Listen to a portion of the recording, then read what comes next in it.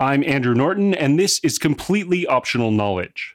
We did an episode a few months ago where we asked what would happen if a human went the speed of light. You might remember it. We laughed, we learned, but see, I kind of messed something up because our guest that episode was someone very smart. Her name was Shohini Ghosh, and in that episode, she mentions her area of study is something called quantum teleportation. Quantum teleportation.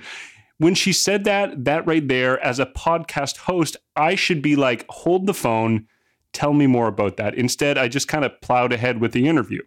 Of course, our curious listeners picked up on that, and someone from Australia named Fred actually wrote to us and was like, dude, you blew it. You got to ask about that. He was actually much more polite than that. So I called him up and we talked quantum teleportation. Yeah, well, I was definitely impressed by the title, and hence I was keen to further understand what can this be. And because the person you were interviewing was so serious, I thought it must be something very serious. Right. She's no crackpot, right? She knows what she's talking about. Yes. So now's your chance. What's your actual question? I would be very curious to see and to understand if teleportation is possible. You know, I've watched Harry Potter with my kids and I can still think about the flu powder? You know, the thing you spray in the chimney to move from one place to another? Fred, I'm not going to lie to you. I have no clue what you're talking about. I know nothing about Harry Potter, but I'll Google it right now.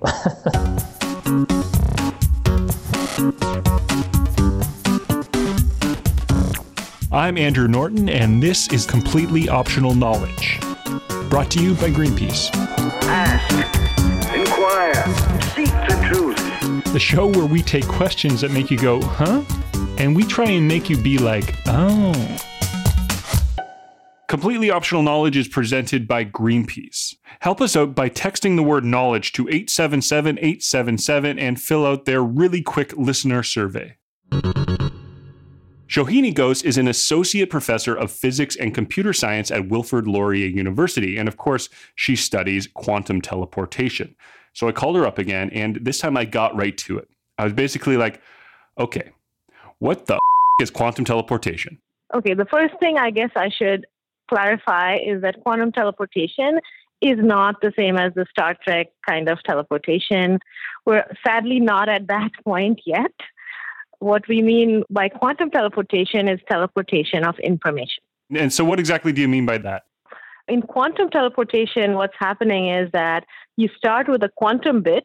You know, it's sort of like a folded piece of paper. We don't know what's written on there. Sure. And we want to teleport it, meaning we should somehow be able to transmit the information without sending the paper physically itself. So the paper, just like in real teleportation, or well, not real, that's in Star Trek teleportation. Sure. You know, how things disappear on one side and reappear somewhere else. In quantum teleportation, that's kind of what happens. The quantum information is destroyed on one end and it is reassembled on another end using something that's sort of like a quantum wire or quantum channel. And that is what we call entanglement. And this is where things get even more weird, yes. I was going to say, you just dropped so many things. I don't even know where to start, but continue and I'll see if I can get my head around it. Okay, so what entanglement is it's a way for particles to be connected, but a very strong, strange connection that remains even if the particles are very far apart from each other. So once these particles are entangled, and I have one particle and you have another one of the pair, now if I change my part of the pair, then that instantly impacts your part of the pair, no matter even if you're on the other side of the universe.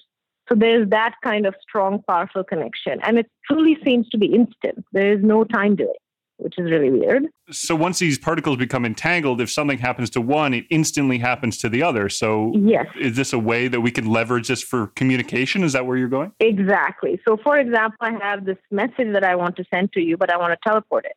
I entangle it with my half of that entangled pair. So we have already pre-shared an entangled pair. Okay, that's our channel. It's like a walkie-talkie, right? Like, here's the other one. Take it. Yeah. Exactly. So once I entangle my message with my part of the walkie-talkie, instantly something happens to your part of the walkie-talkie. However, in order to actually correctly read out on your side the message, what I need is also to send you some additional information.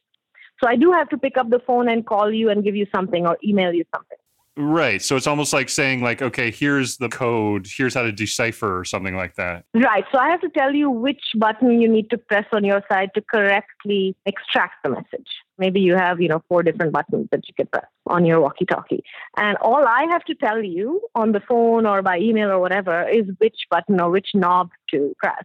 Wow, sounds incredible, being able to send information virtually instantaneous. Is this something that is incredibly primitive right now? Is this something in the next 20 years we're going to be all doing with our computers? How practical is this field right now? This actually works. It sounds weird, but it has been tested and demonstrated many times. We have been able to teleport the information of an individual photon or an atom. And I think right now the current record is something like teleportation over a distance of about 150 kilometers, maybe. Now, what's interesting is that we can certainly transmit information about atoms and photons. So then when you think about it and say, well, we are made up of atoms after all. Oh, no, I see where this is going. You're going to blow my mind. So if somehow we can describe a human being in terms of information, right, then we can certainly teleport information. It's obviously going to be much, much more information than an individual photon or an individual atom.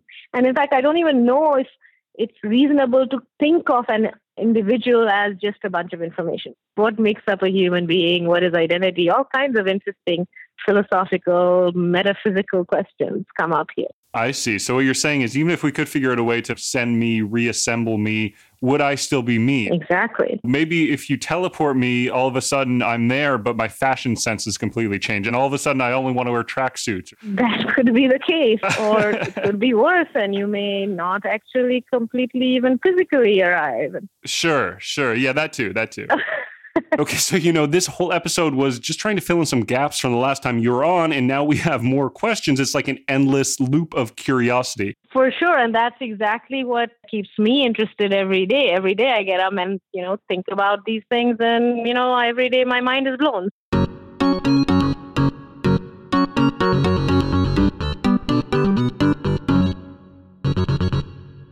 Wow.